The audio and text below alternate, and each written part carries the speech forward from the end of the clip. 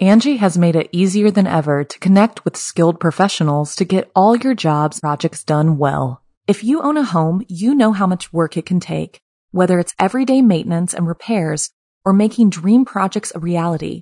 It can be hard just to know where to start, but now all you need to do is Angie that and find a skilled local pro who will deliver the quality and expertise you need. Angie has over 20 years of home service experience, and they've combined it with new tools to simplify the whole process.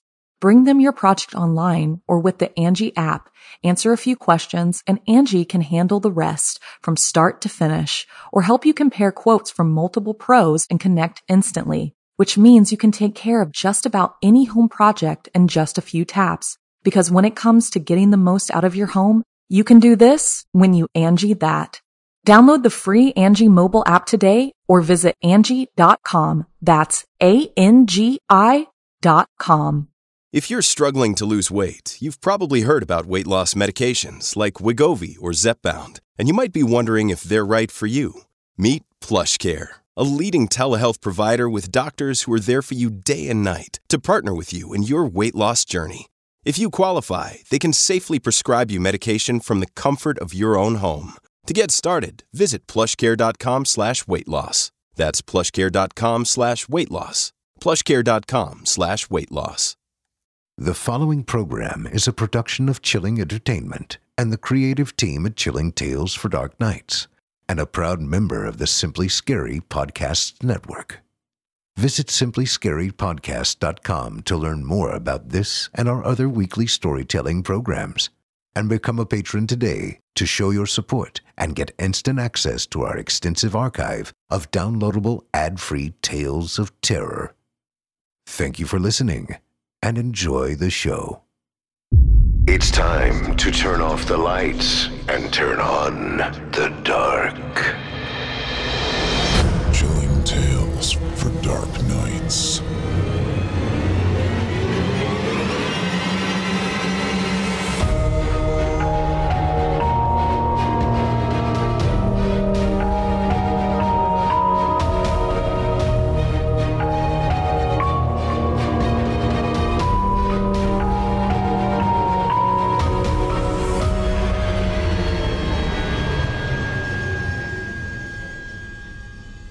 Good evening, listener.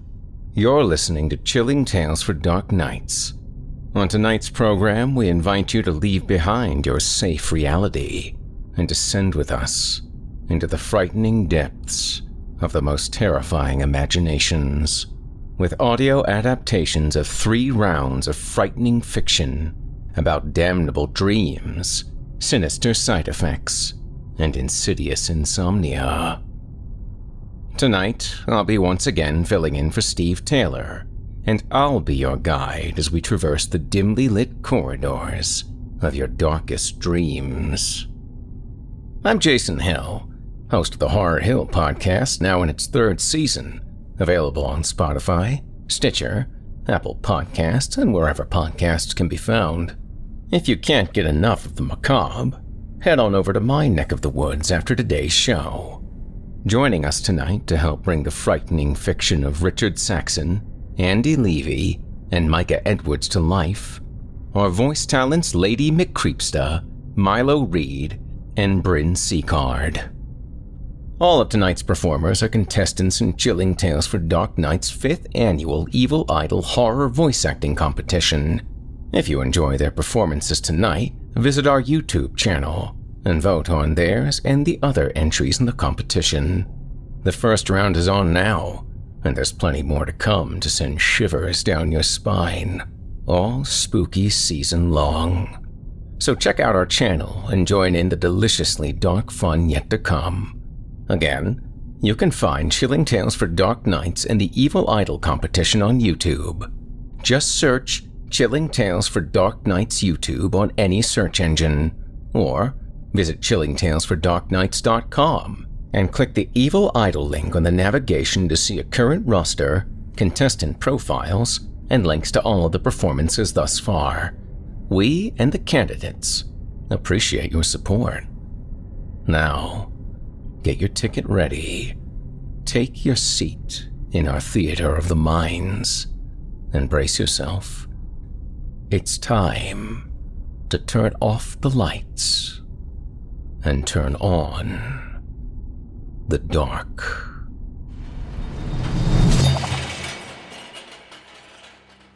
Our first tale tonight was written by Richard Saxon and is performed by Evil Idol 2020 contestant number 23, Lady McCreepsta.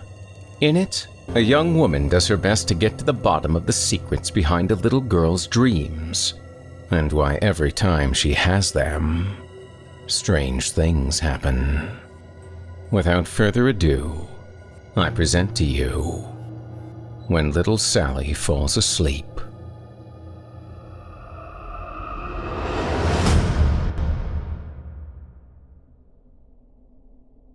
There's an orphanage situated in northern Pennsylvania, in a small town so isolated from the rest of the world that it might as well not exist. Why in God's name anyone decided to put Dawson's Home for Special Children here, I'll never know. But without any other opportunities in life, I'm stuck here until the day I draw my last breath. Don't get me wrong. Now that I've been here for well over a decade, I'd never leave. If I can give even a single one of the children a better future in life, this pain will have been well worth it. But the kids they send up here aren't exactly ordinary. They're the ones abandoned on our doorstep, left behind by their families without anyone to care for them. They usually move from orphanage to orphanage, acting in ways their caretakers just can't understand. It's not like they're bad kids, but rather odd. It's a fickle thing to describe beings that don't abide by the laws of science and physics. To most, these kids might sound like mythical beings, or just deluded stories told by someone suffering from mental illness. Honestly, that was my first impression as well. But then they showed me Laura, the girl that never aged.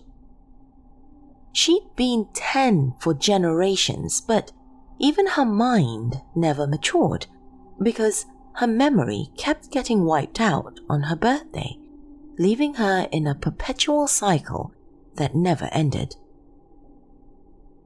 Even she wasn't enough to convince me.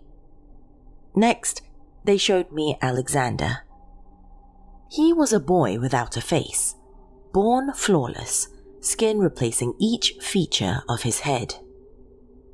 How he could breathe, or how he navigated the house without bumping into each and every wall, was an amazing feat. It was as if he had eyes, a nose, and a mouth, but he couldn't talk. By the time I arrived, he'd already been there for 3 years, unable to effectively communicate with anyone. Then there were less severe cases, like Daniel. He looked and acted like a normal child, but whenever he felt ill, every single person in the orphanage got infected with the exact same ailment, even if it wasn't infectious. Or James, who just spoke a language no one had ever heard of before, incapable of learning anything in English. Not a single one of them were evil. And they sure as hell weren't the monsters I'd been led to believe. They were just victims of various curses thrust upon them by an uncaring universe. I wanted so desperately to help them, to give them a chance at life, but for each year that passed, they kept dying, either from their own curse or that of others. Those that fell to an early death were quickly replaced by new, abandoned children. After my first year at Dawson's Home, I wanted to leave with every fiber of my being. I tried too hard to help the children, but I just couldn't. Even though I didn't have enough money for a bus ticket, it had all gone to helping the kids. Still, I needed to get out, to find a new life before I turned suicidal. But then, I met little Sally. She was the most wonderful girl, a perfect little child that just happened to wander onto our doorstep. I was the one to find her, standing outside the orphanage in dirty clothes after having wandered the streets for days. Without hesitation, I brought her inside, feeding her and giving her a fresh set of clothes. She was only 6, but she was so extraordinarily thankful, polite, and intelligent beyond her years. As I put a bowl of hot stew in front of her, she just stared down at it, waiting for permission to start eating. My heart immediately broke once I noticed the hunger in her eyes, but she just sat idly by, waiting for me to tell her it was all right. Once I gave her the go-ahead, she basically inhaled the bowl, at which point I gave her a second serving. I tried to figure out her name, but she couldn't remember. All she knew was that her parents had called her Little Sally, but where they'd gone, she didn't understand. After she'd finished eating, she just started talking. She never mentioned what happened to her before we found her, but rather about her favorite animals, the climbing tree in her backyard, and the playground near her school. I did my best to decipher the clues, but at her young age, she didn't give me much to go on. It was starting to dawn on me that whoever she belonged to, they might not want her. When I tried to ask about her parents again, she fell silent. She just refused to talk about them, but based on the bruises and malnourished form, we suspected abuse. Despite all that, she was the perfect child, and though we couldn't quite figure out what had happened to her, we were happy to have her by our side. On top of it all, I almost let myself believe she wasn't cursed with strange abilities. At least, until the first night she spent at Dawson's. We always give the newcomers a separate room for the first night, to adjust them to the new settings. Sally was no exception, and we fully intended on integrating her into our large family once morning rolled on. She just needed time. As day gave way to night, I led her to her temporary room. The walls inside were filled with drawings from the previous children, each creating their own piece of art on their first day at our place. I explained to Sally that she'd be allowed to draw anything that came to her mind, a useful exercise for both of us, to figure out how her mind worked, but also one to help her relax.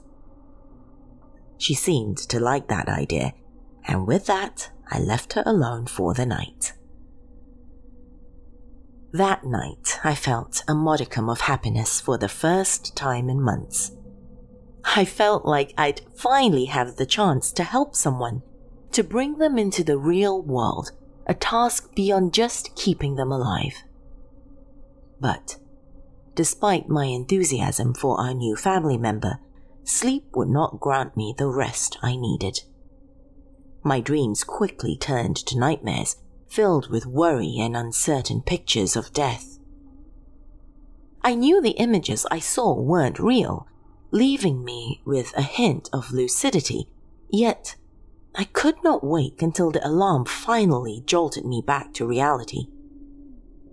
Exhausted, I went to check on Sally, to see how she'd fared during her first night. When I opened the door, I was greeted by a full new wall covered in paper. In the span of the single night, she'd produced just under 100 new drawings, and they weren't bad either. Most of them were scenic drawings of the woods, always taking place during the sunset. "Sally," Did you do all of this? I asked in shock. She nodded and gave me a gentle smile. Yeah, I can't sleep. It was an odd answer because she didn't look tired. She was as fresh as she'd been the night before. I sat down next to her as she went on to her next drawing of a princess riding a dragon over the treetops. You like trees, huh? I asked, not sure what to say. Mm-hmm, she agreed enthusiastically. Then I turned my questions back at her odd lack of rest. Was something wrong with the room? Was that why you couldn't sleep? No, I just can't sleep very much. What do you mean? I don't know. When I sleep, I have really bad dreams. They're even badder than the dreams you had. I was taken aback by her last statement. My dreams? She put her coloring pencils down on the ground and looked up at me. Her eyes pierced me, and I could sense a hint of pity in them. You were scared. I saw it. How do you know I had bad dreams? I always see other people's dreams, but only the bad ones. Then, when I sleep, I have them too. Nightmares? She nodded. That's the day we realized just how special Sally truly was. She was the girl that almost never slept, which meant it wasn't a coincidence that she ended up on our doorstep. She was an outcast, abandoned, like all the other children. Though her curse was minute in comparison to many others. Rather than help her deal with the curse, I wanted to teach her to embrace it, to be proud of who she was. That was a lesson I always tried to teach the others, to accept themselves, or at least the things they didn't choose to be born with. I gave her the talk about her being special like the other children, which seemed to improve her mood.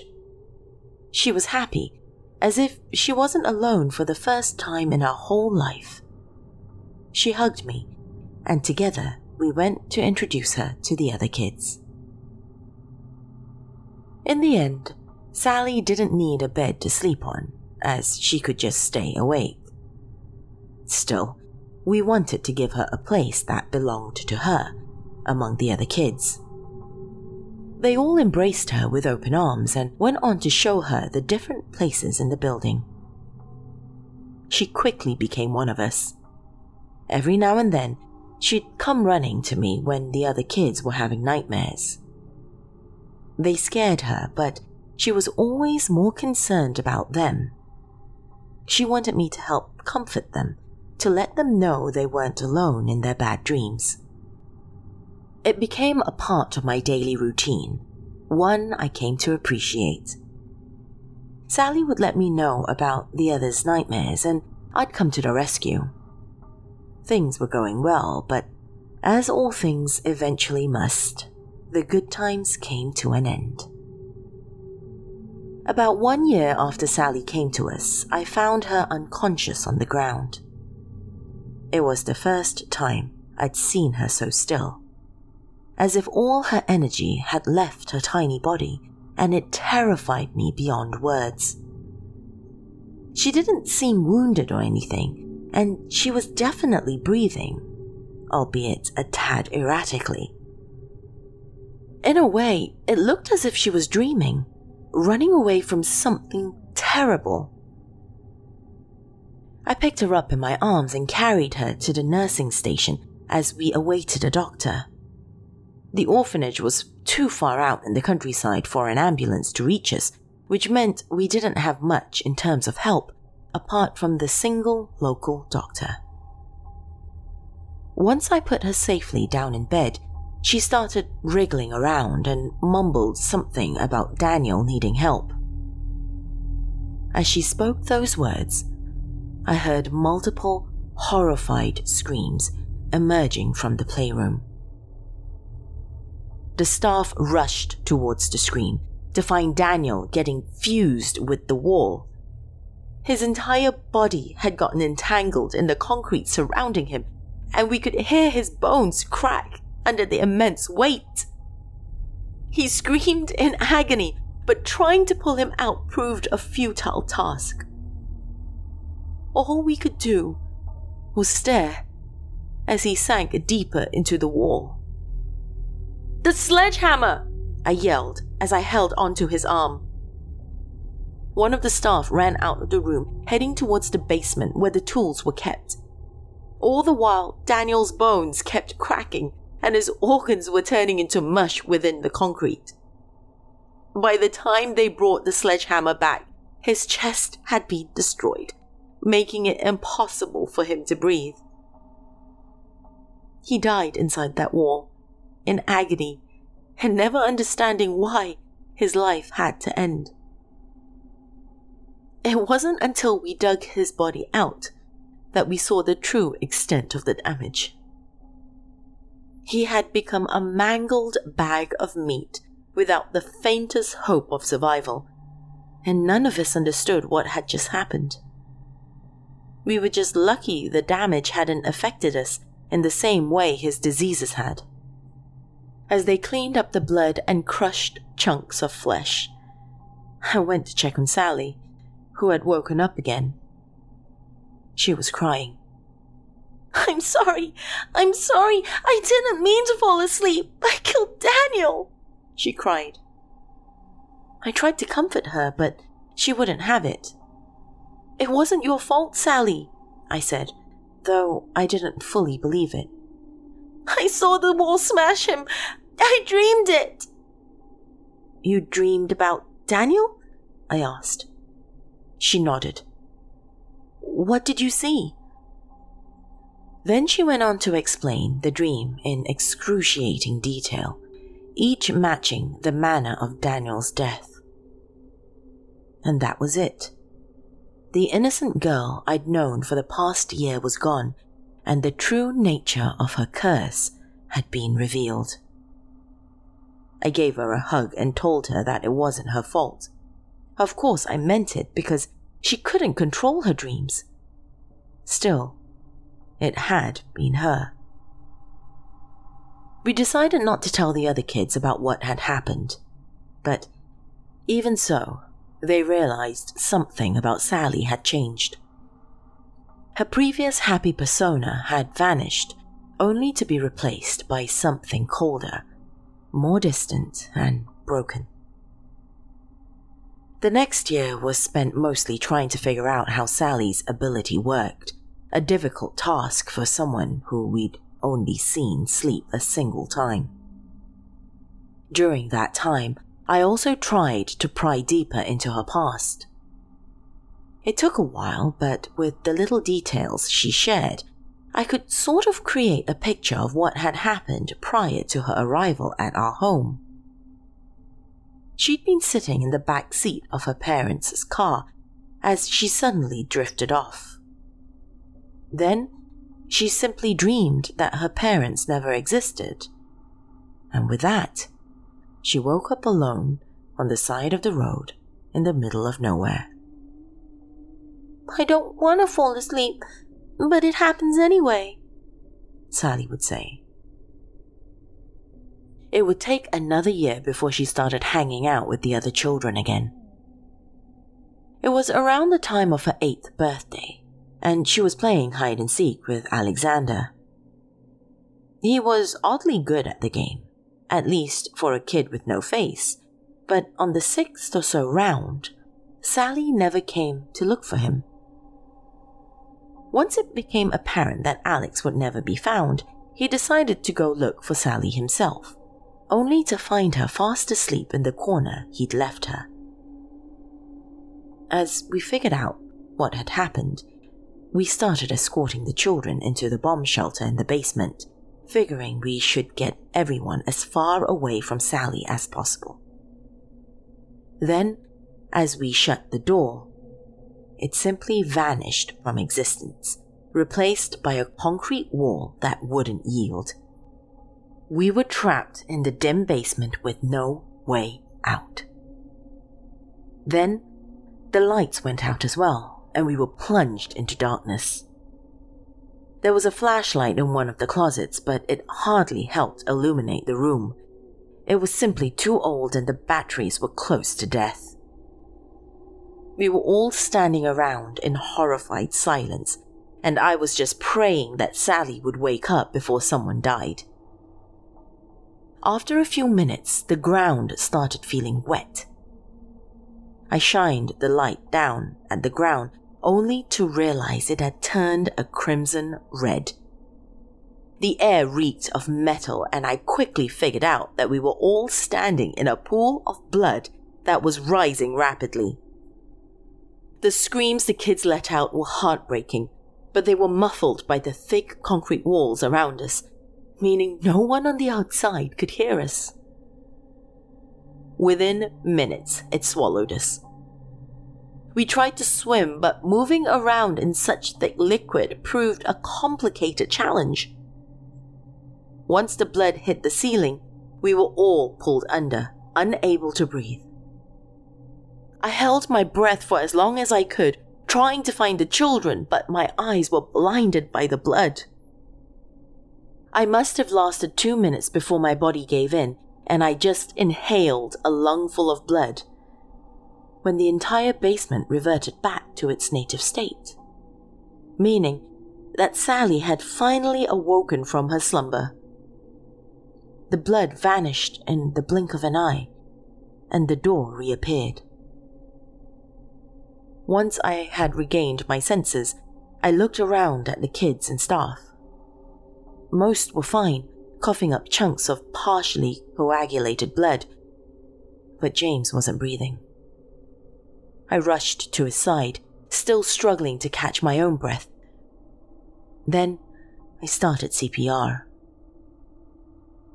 The others cried as I pushed his chest in, desperately trying to fill my lungs with enough air for the young boy. I felt his ribs crack beneath my hands, but I had to keep going. On the third set, he finally coughed up the blood and started breathing on his own. Sally was devastated. But despite the nightmare-inducing event, not a single person had died. That time, though, we couldn't keep Sally's curse a secret. The children put 2 and 2 together, and Sally once again became an outcast, even among her own friends. I decided then that the best way to help Sally would be to help her control her dreams. Working on inducing lucid dreaming, reality checks that could help her snap back to reality, and for a few years it actually worked. Each time Sally would fall asleep, she'd realize what was going on and wake herself up. But on the rare occasion that it wouldn't work, people had a tendency to get seriously wounded.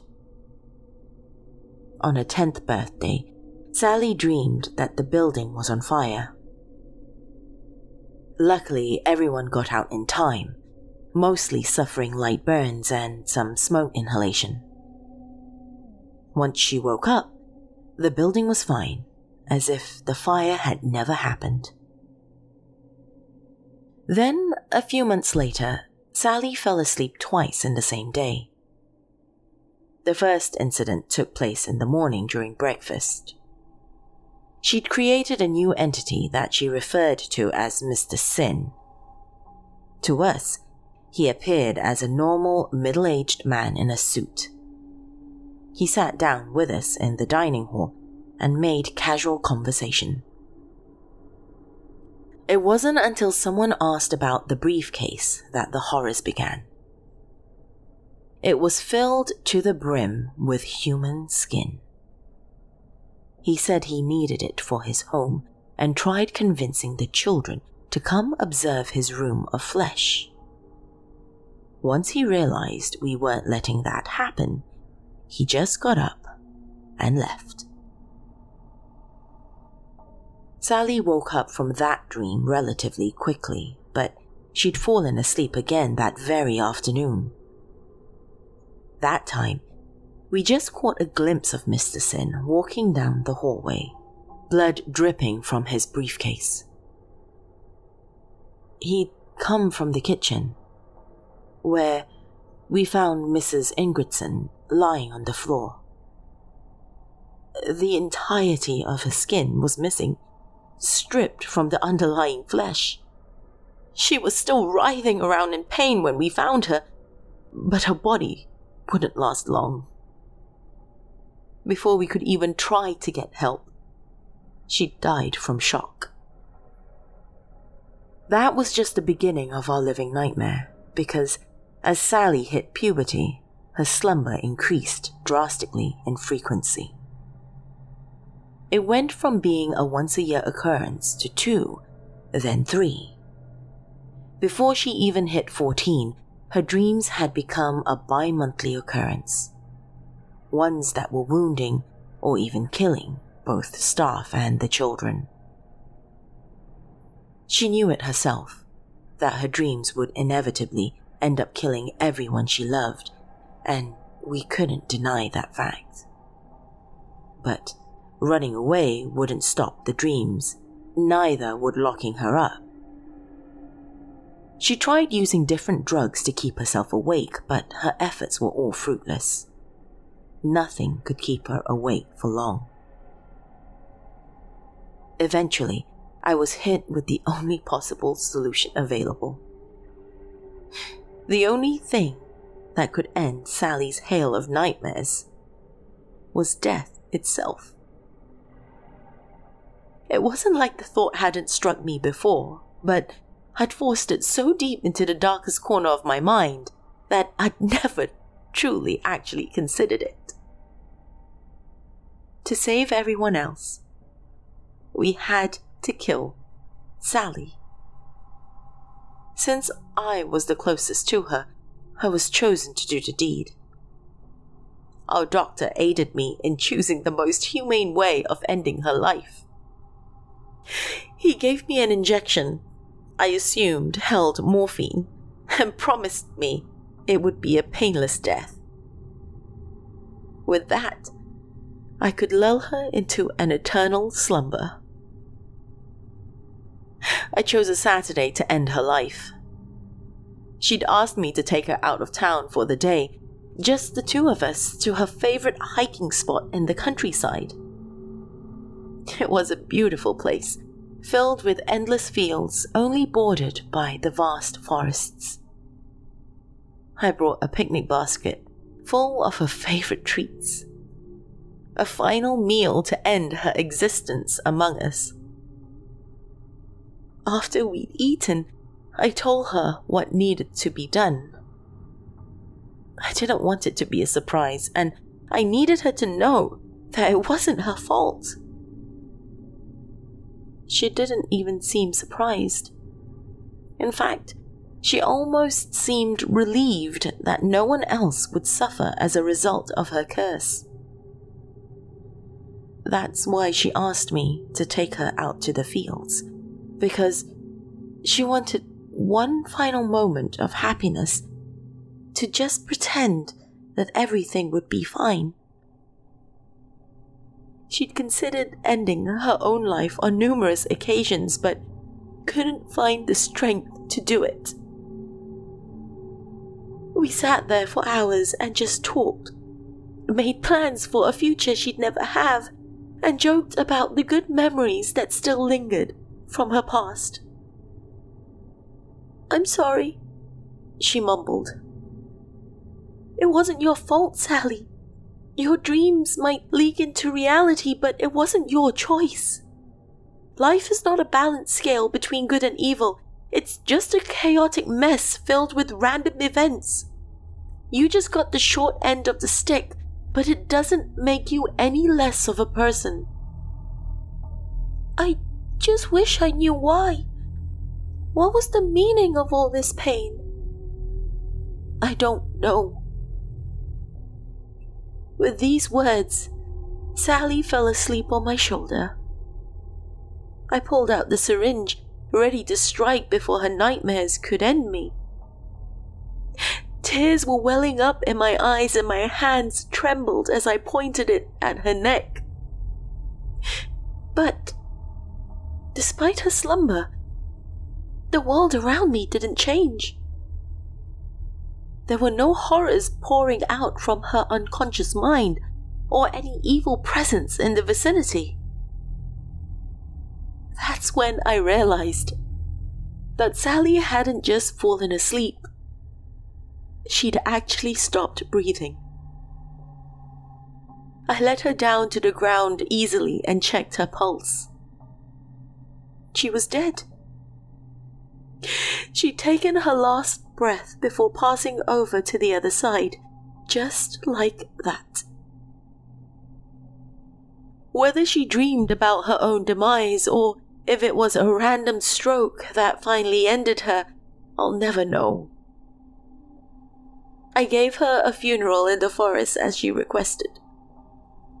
Buried her body deep underground so she could rest peacefully among the trees. I failed Sally, like I failed so many of the children at that orphanage before. But I keep trying, because if I save just one single child, it will all have been worth it.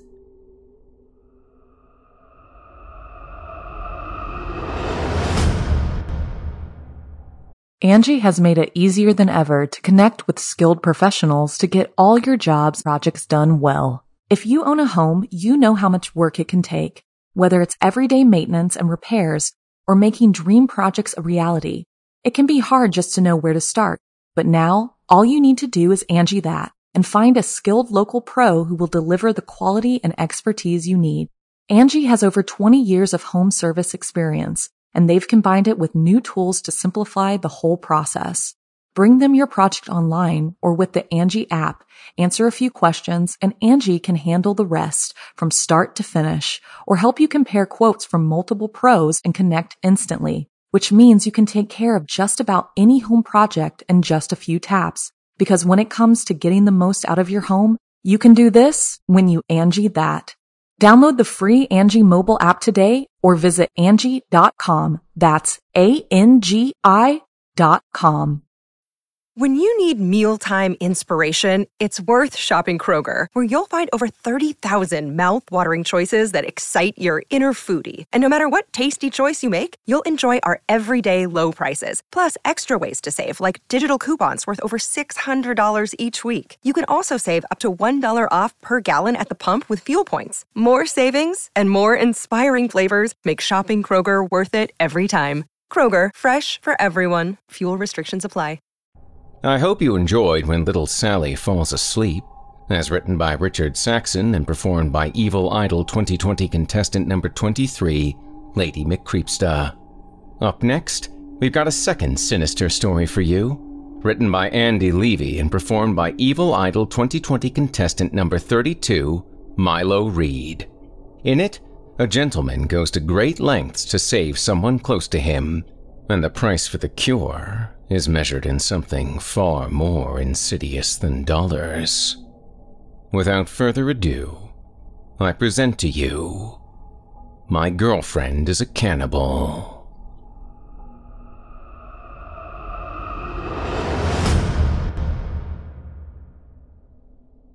A horrible curse befell my girlfriend, and now she can only eat human meat, and I'm her personal butcher.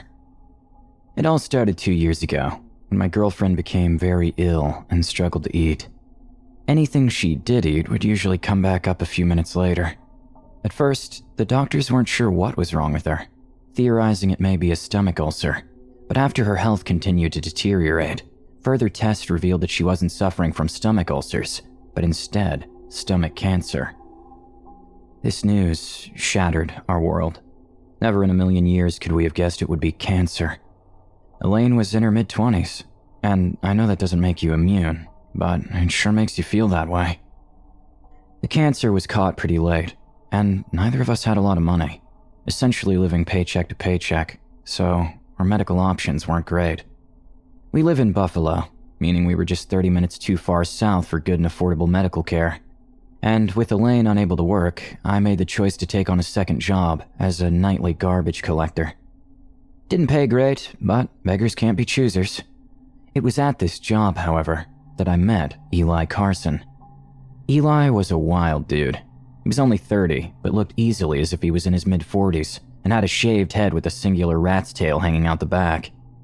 His eyes were dark green, and his face had a long, thick scar going from his right eyebrow, down across the bridge of his nose, right down to his left cheek. The craziest thing about him, though, is that he grew up in a cult, a sort of offshoot of the unification movement cult set up by the more eccentric members. He told me he'd been a member from birth and lived in a commune until he was 19, at which point he escaped.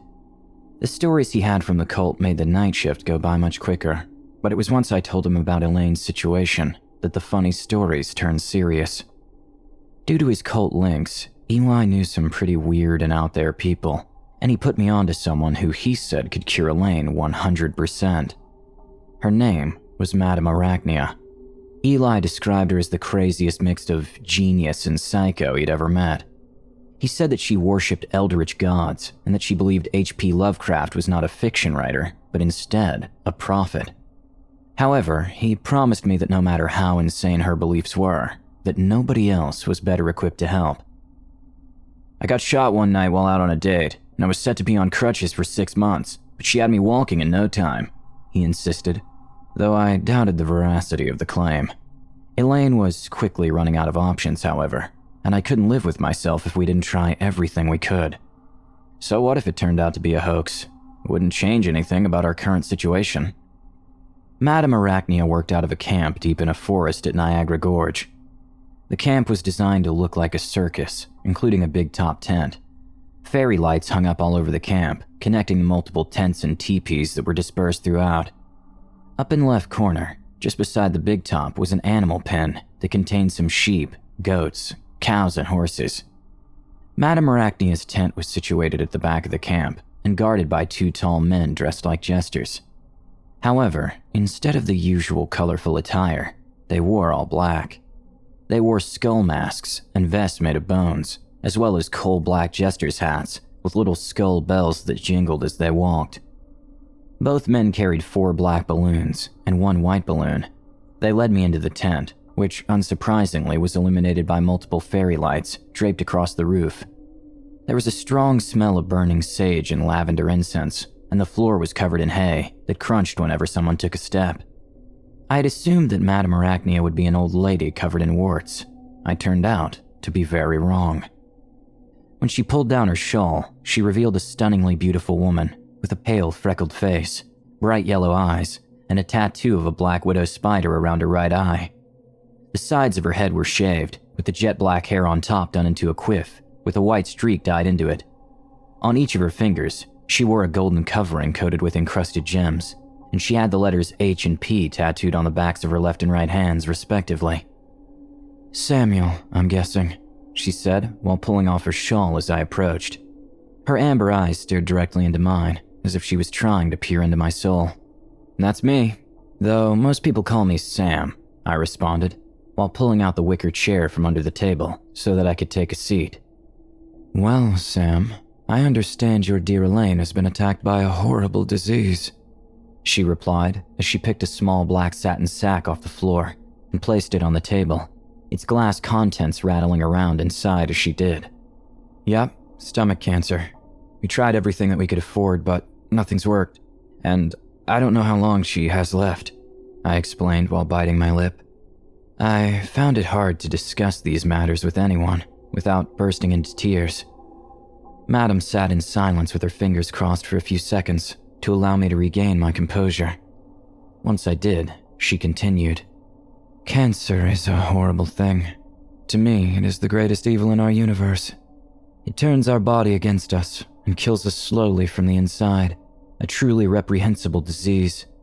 People beg their god to cure them, but more often than not, neither their god nor their doctor can do anything for them," she replied as she put her hand into the sack and began to rummage around inside.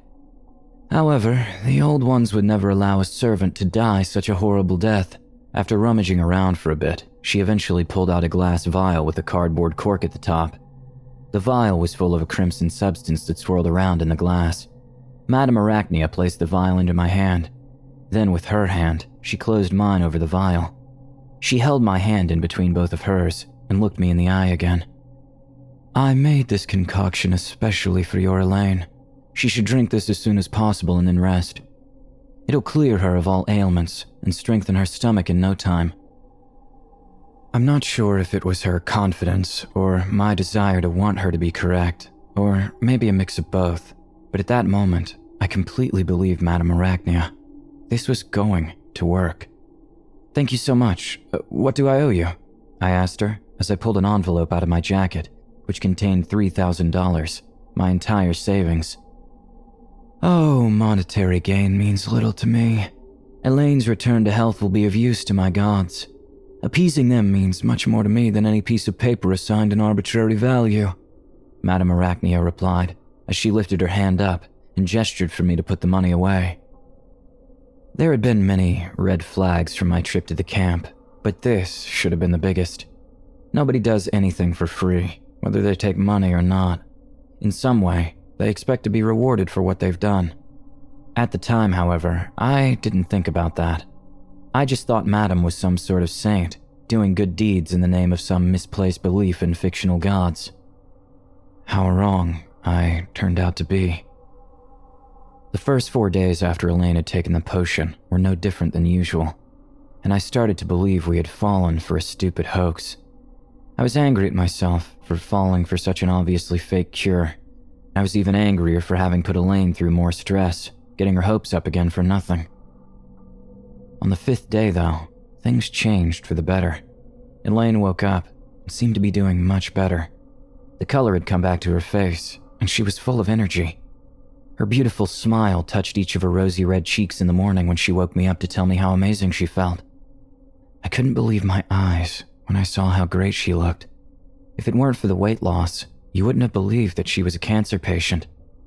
However, the good feelings didn't last, as she immediately vomited when she ate some toast that I had made for her. We were both shocked when she threw up, and I could tell how much effort Elaine was putting in to stop herself from exploding into tears. It had seemed that we found a cure, but after she threw up, it became apparent it had only been a placebo. Except, it wasn't. We decided to go to the hospital for a checkup, hoping that the potion may have fought back some of the cancer. Not enough to return Elaine's appetite, but enough to give her back some energy and to give us a fighting chance. However, when the test results came back, the doctors were dumbfounded. The cancer was completely gone. There was no trace of it at all. Her physicians couldn't believe their eyes. Elaine sat in silent shock upon hearing the news, only coming out of it when I threw my arms over her. "I'm alive," she said, before beginning to cry as I held her tight in my arms. The doctors informed us that Elaine throwing up while eating was most likely just her body getting used to regular food again, and that things would soon return to normal. They told us to ensure that she only ate small portions and soup for the time being, which is all she could usually stomach when she was sick. However, over the next few days, she couldn't even stomach that. 4 days had passed since she got the all clear, and she couldn't even eat some toast and soup. The rest of her body had been cured, but it seemed like her stomach had deteriorated. I decided I needed to meet with Madame Arachnia again. If anyone had answers, it was her. I just wished the answers I received had been different. When I reached the camp, I was once again greeted by the creepy jesters who walked me into Madame's tent. I explained to her that the potion had worked, but that Elaine couldn't eat no matter what we tried. Her response to this took my own appetite away from me. "Well, of course she can't eat. You aren't feeding her the right meat," she said as she placed some tarot cards face down on the table, keeping her eyes focused on them as she spoke to me. "Well, you never told me that there was food she couldn't eat. What can she eat?" I replied, expecting to get an answer like horse or rat. However, the answer was much, much worse. "Humans," she replied as she lifted her head to finally look at me and grin. My heart sank into my stomach upon hearing this, and I began to sweat profusely before lashing out in anger. Don't joke with me, I screamed as I jumped up from my seat and pounded a closed fist against the table, causing the tarot cards to fly off and flutter to the floor. Both of the jesters took a step forward, preparing to attack me, but Madam ordered them to step back before beckoning for me to retake my seat. Sit down and relax, Sam. I am not joking.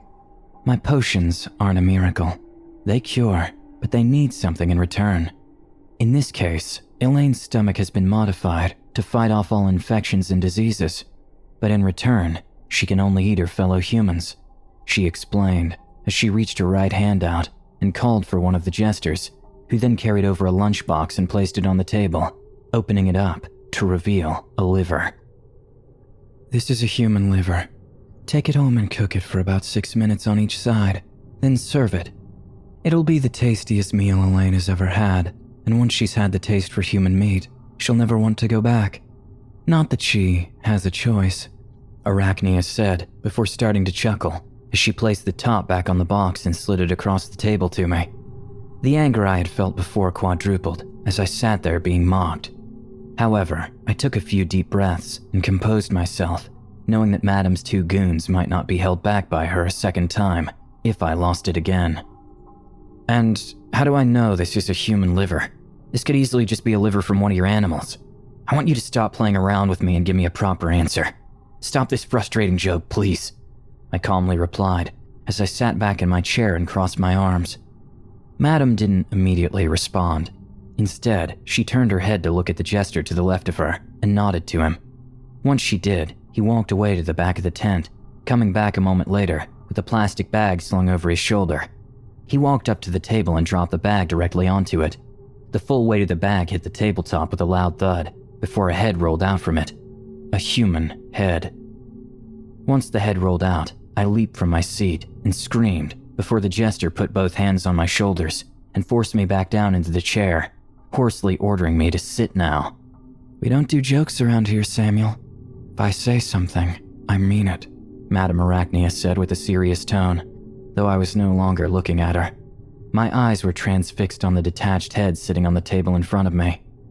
The head looked to have belonged to an older man in either his 40s or 50s, judging from his wrinkled face, long gray hair, and the bald spots dispersed throughout. His facial expression was one of immense pain, and his eyes had been gouged out. I started to wonder what this man had done to earn such a fate, but that mattered little to me. What did matter, however, was how dangerous Madame Arachnia was. My right leg twitched uncontrollably underneath the table as she spoke, fearing that I may face the same fate as this man. Now, take that lunchbox, leave this camp, and never dare return. The boys will see you out, Madame Arachnia said as the jesters approached me and lifted me out of the chair. One of them handed me the lunchbox before both walked me out of the camp and back to civilization. When I got home, I cooked the liver just as Madame had told me to, and just as she predicted, Elaine loved it. But more importantly, she was able to keep it down. I waited until the next day to see if she was able to keep it all down, before sitting her down and explaining to her that she had consumed a man's liver. At first, she thought it was a joke, but once I assured her it wasn't, she understandably slapped me across the face and stormed off, leaving me alone with a deep red hand-shaped mark on my face. She didn't return until later that night, but when she did, she was much calmer than when she left. It was that night that we accepted we only had 2 choices going forward. We could either do what needed to be done, or allow Elaine to starve. The latter was never an option, and there was no plan B, so it was obvious that we would need to kill to keep Elaine alive. I said that I would do it, as I had gotten us into this mess. We are, or should I say were, both pretty non-violent people, so jumping straight into murdering people wasn't easy. We knew we couldn't just kill anyone, and so Elaine decided that we would choose certain people who deserved to die. So, that explains why I'm sitting in a parking lot across from a 24-hour gym at 1 a.m., waiting for the right person to leave. The right person was Jack Werther, a 33-year-old fitness aficionado. He needed to keep himself in top shape to impress the ladies, but when I say ladies, I should really say girls. Young girls. Jack usually likes them between 13 and 16, and he was into some pretty weird stuff. I know this because Jack has been texting back and forth with Elaine for the last 3 weeks. He's been led to believe that she's a 14-year-old girl. I've done this a few times now, so you might assume I was getting used to it. But if I'm being honest, I dread doing this every time. I struggle to sleep for days once I notice that meat is running low.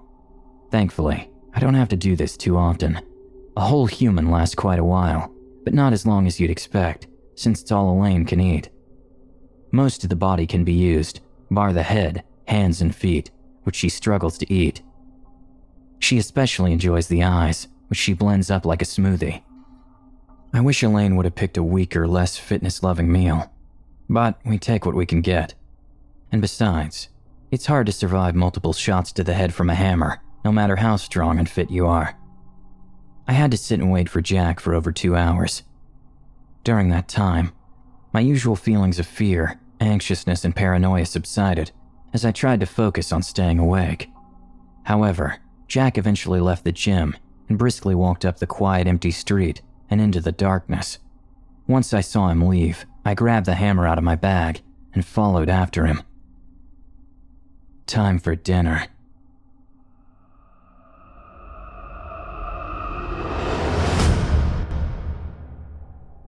Look, Bumble knows you're exhausted by dating. All the must not take yourself too seriously and 6'1" since that matters. And what do I even say other than hey? Well, that's why they're introducing an all-new Bumble with exciting features to make compatibility easier, starting the chat better, and dating safer. They've changed, so you don't have to. Download the new Bumble now. Another day is here, and you're ready for it. What to wear? Check. Breakfast, lunch, and dinner? Check. Planning for what's next and how to save for it? That's where Bank of America can help. For your financial to-dos, Bank of America has experts ready to help get you closer to your goals. Get started at one of our local financial centers or 24/7 in our mobile banking app. Find a location near you at bankofamerica.com/talktous. What would you like the power to do? Mobile banking requires downloading the app and is only available for select devices. Message and data rates may apply. Bank of America N.A., member FDIC. I hope you enjoyed My Girlfriend is a Cannibal, as written by Andy Levy and performed by Evil Idol 2020 contestant number 32, Milo Reed. Up next, we've got a third and final taste of the terrible for you, written by Micah Edwards and performed by Evil Idol 2020 contestant number 33, Bryn Seacard. In it, a young woman seeks help to cope with a sleep-depriving malady. Unfortunately, she may soon find there is more to her condition than a trick of the mind. Without further ado, I present to you The Traveler.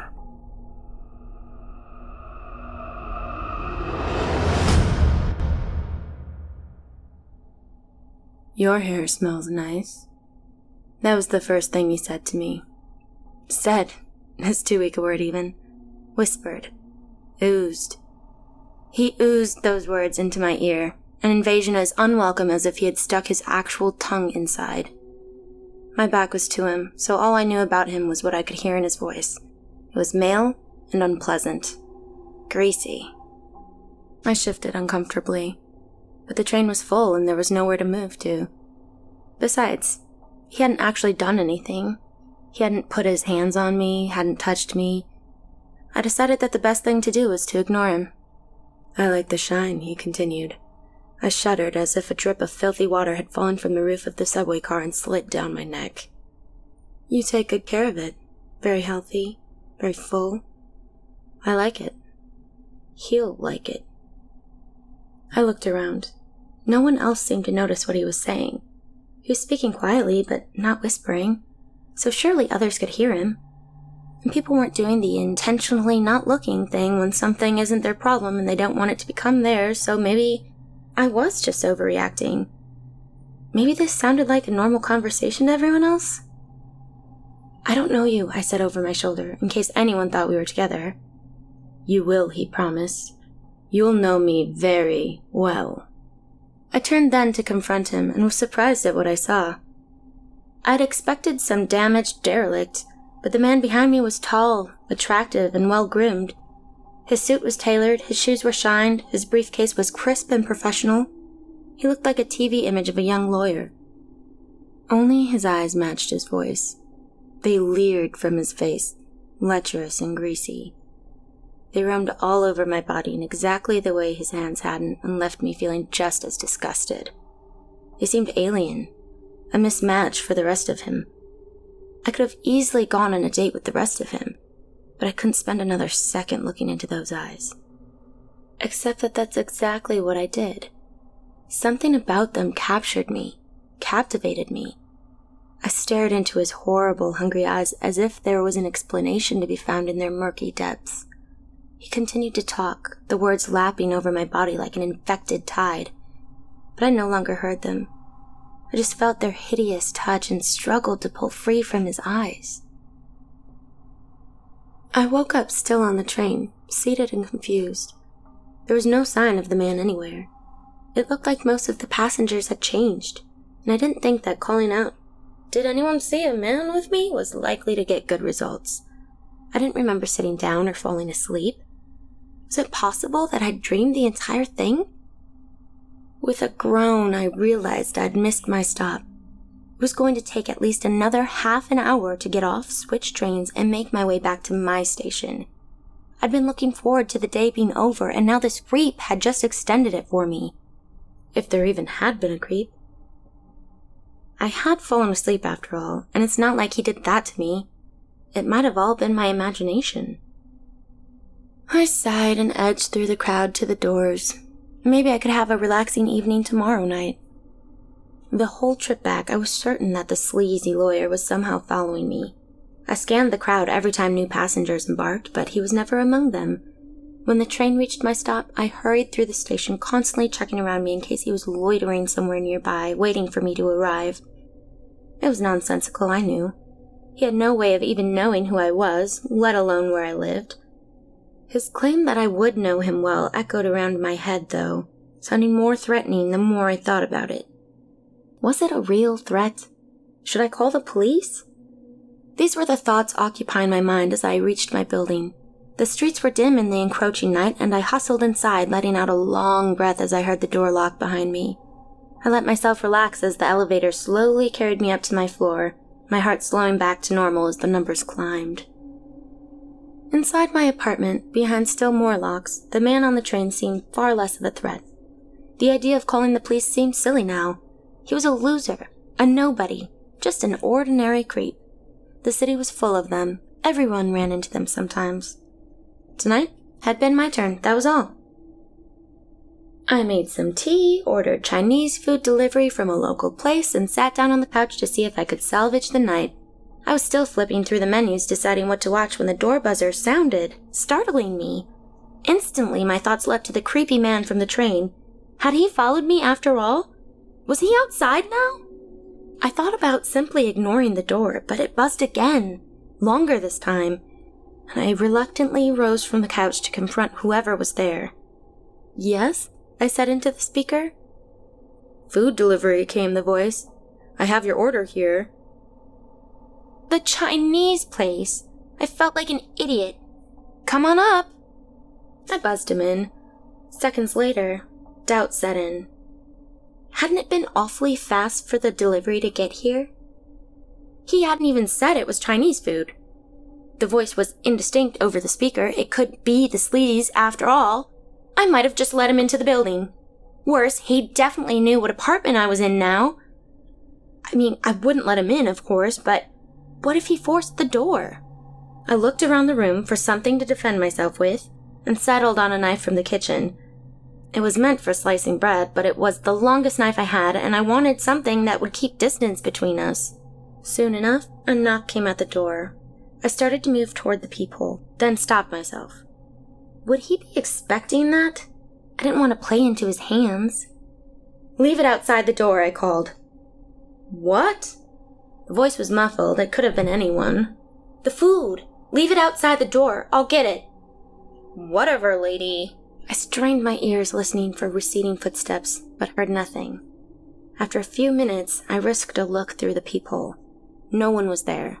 The hallway looked empty. I undid the locks and opened the door cautiously. Sitting on the floor outside was a thin plastic bag stamped with, "Have a nice day." Inside, my dinner was cooling in its little cardboard curtains. It really had just been the delivery man after all. I took one last glance up and down the hallway. Definitely empty. I was just being paranoid. Still, I didn't put the knife away when I went back inside. It made me feel better to have it close by. I knew it was silly, but it also wasn't hurting anything, so I kept it out. I turned out the lights, settled in on the couch, opened up my food, and started up a movie. Full stomach, dim room, and comfortable seating worked their magic, and at some point I fell asleep, television still going. When I woke back up, everything was quiet. The movie was doing a slow zoom in on a figure laying down in a dark room. I struggled to figure out what this had to do with the plot, but I couldn't remember what had been going on. The camera edged closer, starting to pick out details.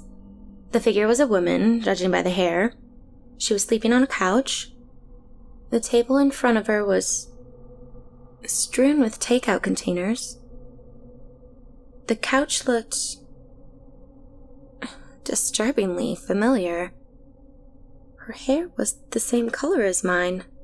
Suddenly uncomfortable, I reached for the remote. Or tried to. My body wouldn't respond. My arms, legs, head were all frozen. I couldn't even blink. I could only stare at the television as the camera slowly zoomed in on my terrified eyes, until finally it disappeared into them entirely, and the screen went black. I sat up then, but not of my own volition. Something else was moving my body, and I was simply being carried along, an unwilling passenger. I watched, trapped, behind my own eyes, as I raised my arm and turned it back and forth. "Good muscle tone," I heard myself say. My hands reached up and caressed my face, running fingers through my hair before sliding down my neck to explore my body. I felt violated by my own touch. My mind was shuddering, but my body couldn't even do that. "Caden Dufort," I said. "Are you listening? You don't have to fight me. Look up Caden Dufort. Get me to him, and this can all be over." I picked up the knife from the table and held it to my own midsection, just below the left side of my ribcage. Carefully, slowly, I drew the blade lightly across my skin, raising a bright flare of pain. Blood welled up, tiny drips escaping down my stomach. "That's just in case you decide this was all a dream. Caden Dufort. Get to him and I'll leave you alone." My eyes closed then, and my consciousness shut off along with my vision. The next time I awoke, it was morning. I was in my bed wearing my pajamas. My body moved and responded normally, although I couldn't remember why I thought it might not. A name danced on the tip of my tongue, but skittered away before I could speak it. A pain in my side as I sat up made me wince. I pressed my hand to my left side and felt something pressed up against my skin. I lifted my shirt to see a bandage along the bottom of my ribcage, dark red blood dotting it in a few places. Suddenly it all came back to me. The paralysis, the possession, the name Caden Dufort. Who was he? What did it mean? A quick internet search revealed a man by that name running for city council. I frowned, confused. What did an aspiring politician have to do with any of this? I closed the browser tab. Only I didn't. I meant to, but instead of hitting the X on my phone, I clicked on events. The top line told me that he held town halls every weekend, listing an address and time. I tapped my finger next to this several times. I didn't want to do any of that. I tried to move my hand to the X. My finger lingered for just a moment longer, as if to prove that it could maintain control if it wanted, before finally moving toward the corner of the screen and closing the tab. With no idea how long I'd have control for this time, I had to make every second count. I tried not to think too hard about what I was doing in case I somehow tipped off whatever had seized control last night. I hurried out of the building and headed for the nearest hospital. The trip there was agony. I could feel eyes on me everywhere. I clung to the subway pole, trying to keep the entire sparsely occupied car in my view. Most of the passengers avoided my gaze. I knew I must look crazy. Wasn't I, though? I thought I was possessed. That's the sort of thing crazy people believed. I told the admissions nurse that I was hearing voices. She handed me a pen and a clipboard of forms to fill out. Her nonchalance calmed me down somewhat. Clearly, she didn't think I was in immediate danger. She probably saw worse than this all the time. All I had to do was fill out the paperwork, and they'd fix me up. I started to breathe more easily. The end was in sight. Help was almost here. As I turned in the completed forms, I grew nervous again. If I try to leave before the doctor sees me, please don't let me, I said to the nurse. I really need to see him. It won't be that long, she told me, sounding bored. Just have a seat and wait. The waiting room was warm. Although it was loud and the seat was uncomfortable, I nearly dozed off. When I realized this, I leapt to my feet and began pacing, determined not to cede control so easily. The nurse watched but said nothing, and I knew she would not stop me if I walked out the door. My stomach was in knots by the time I was called in to see the doctor. Dr. Vogt was calm and reassuring. He nodded and took notes as I laid out everything that had happened. The paranoia, the uncertain memory, the loss of control. He said when I finished, tapping his pen on his glasses. But you're fully in control now? I think so, but earlier with the phone, my hand... He nodded again. Yes. But that was shortly after you woke up, correct? I think it may have been a hypnopompic hallucination. A residual dream, if you will. It's more common than you'd think. But Caden DeFort... I'd never heard of him before. Dr. Vogt smiled. The subconscious registers all sorts of things that the conscious mind is unaware of. You may have seen an ad, heard his name mentioned, something like that. So you think this is nothing? Likely. He saw my discomfort and added, but if you'd be happier with tests, I really would. He sighed and typed briefly on his computer. All right, prepare yourself to be poked and prodded, young lady. The next several hours were a mix of being bored in waiting rooms and being bored in large, loud machines.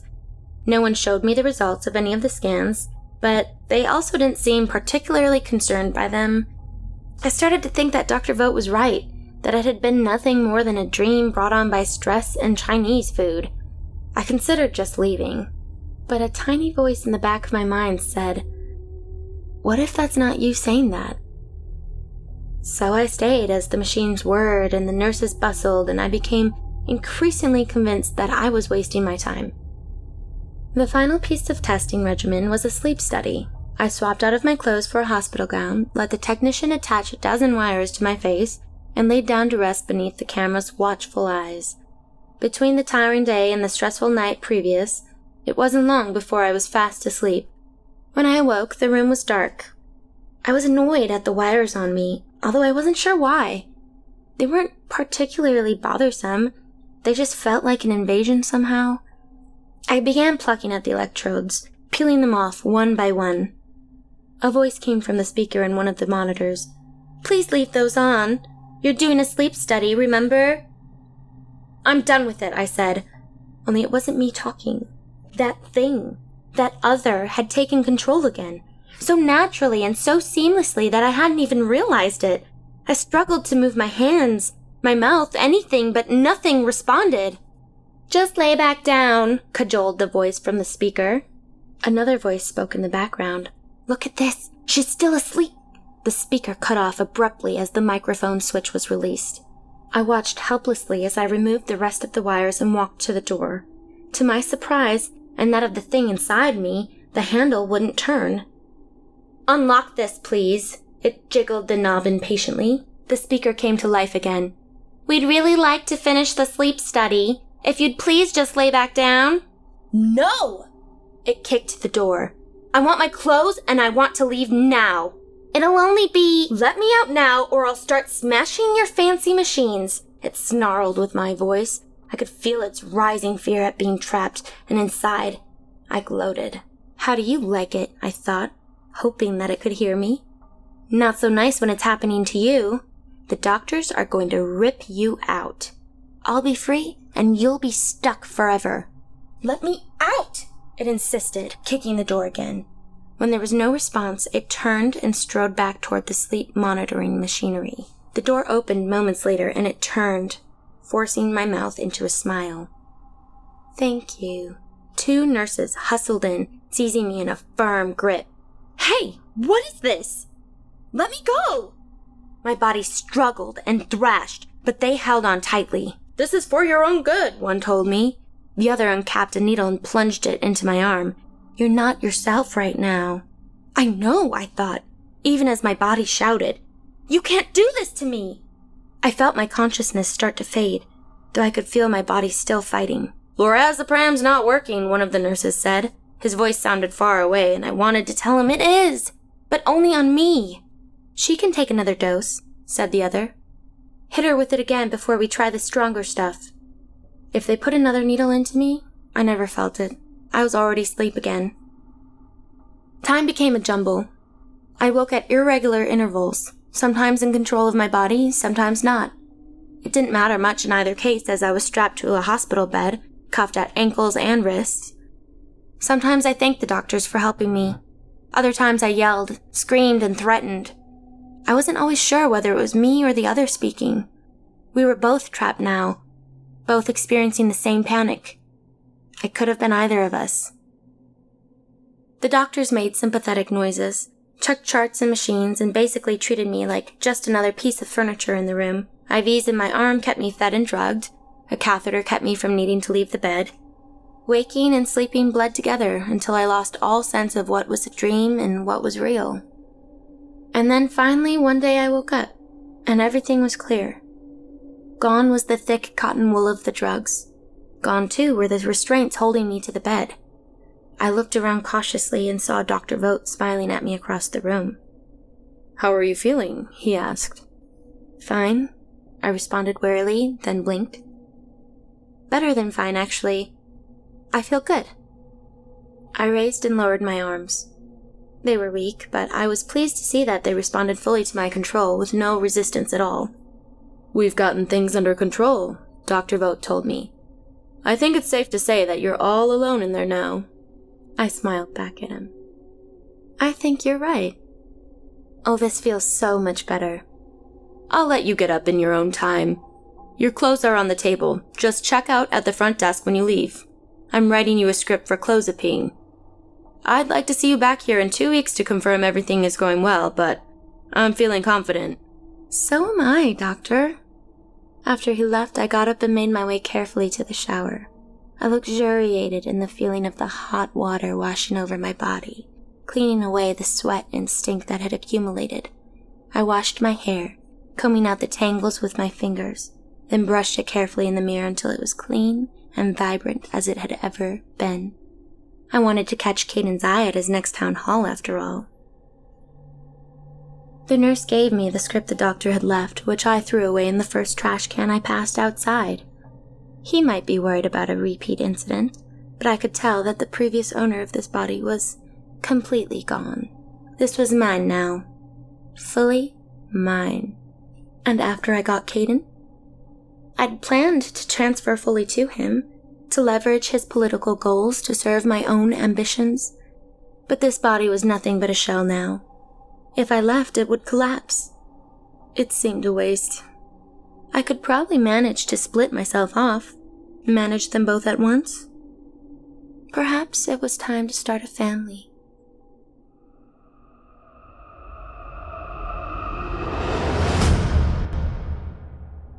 I hope you enjoyed The Traveler, as written by Micah Edwards and performed by Evil Idol 2020 contestant number 33, Bryn Seacard. Before we go, I'd like to thank you for joining us for tonight's episode of Chilling Tales for Dark Nights.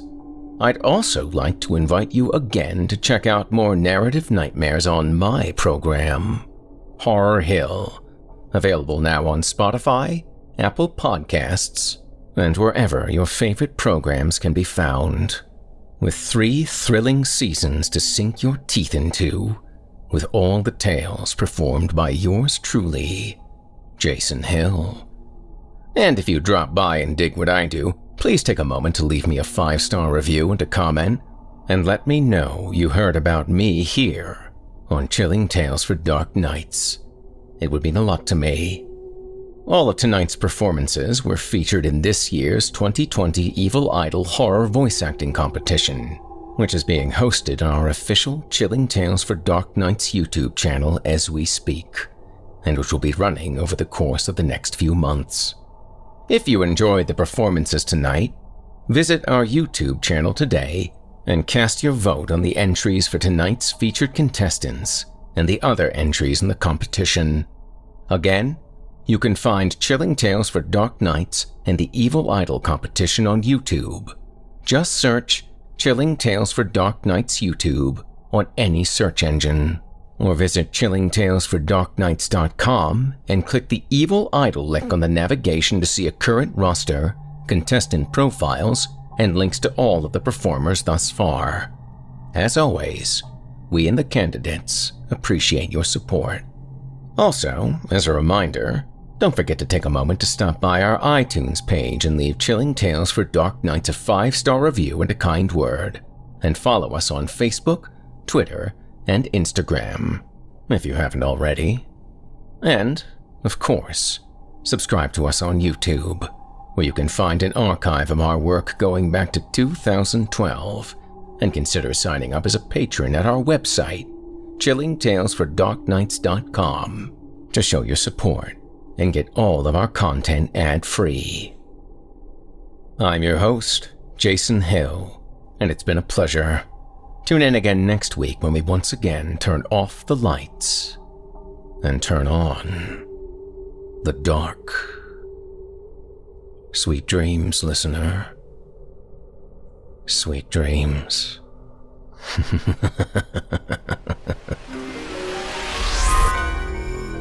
Thanks for joining us.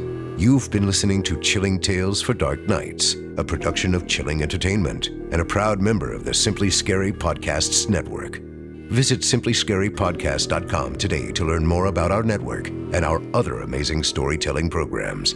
Tonight's program was hosted by yours truly, Steve Taylor. Selected stories have been adapted with the kind permission of their respective authors. Original music provided by Luke Hodgkinson and Jesse Cornett. Sound design and final mixing and mastering by executive producer and director Craig Roshek. Logo by Craig Roshek. Got a scary tale of your own that you'd like performed?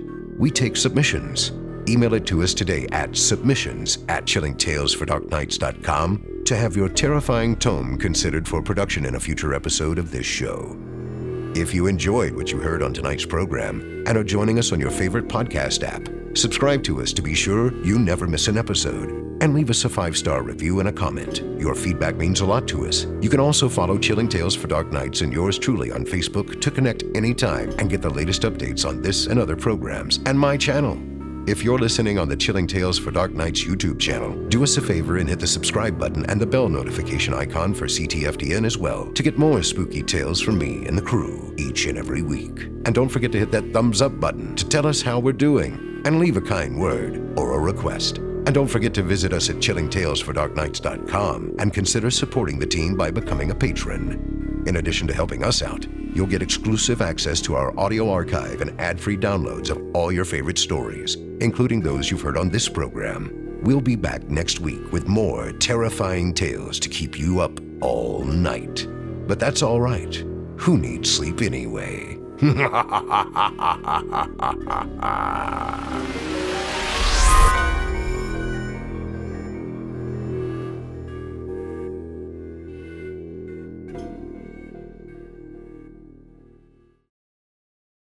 Angie has made it easier than ever to connect with skilled professionals to get all your jobs projects done well. If you own a home, you know how much work it can take, whether it's everyday maintenance and repairs or making dream projects a reality.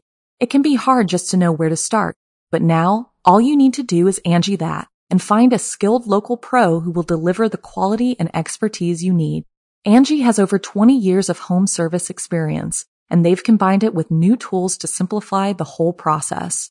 Bring them your project online or with the Angie app, answer a few questions, and Angie can handle the rest from start to finish or help you compare quotes from multiple pros and connect instantly. which means you can take care of just about any home project in just a few taps. Because when it comes to getting the most out of your home, you can do this when you Angie that.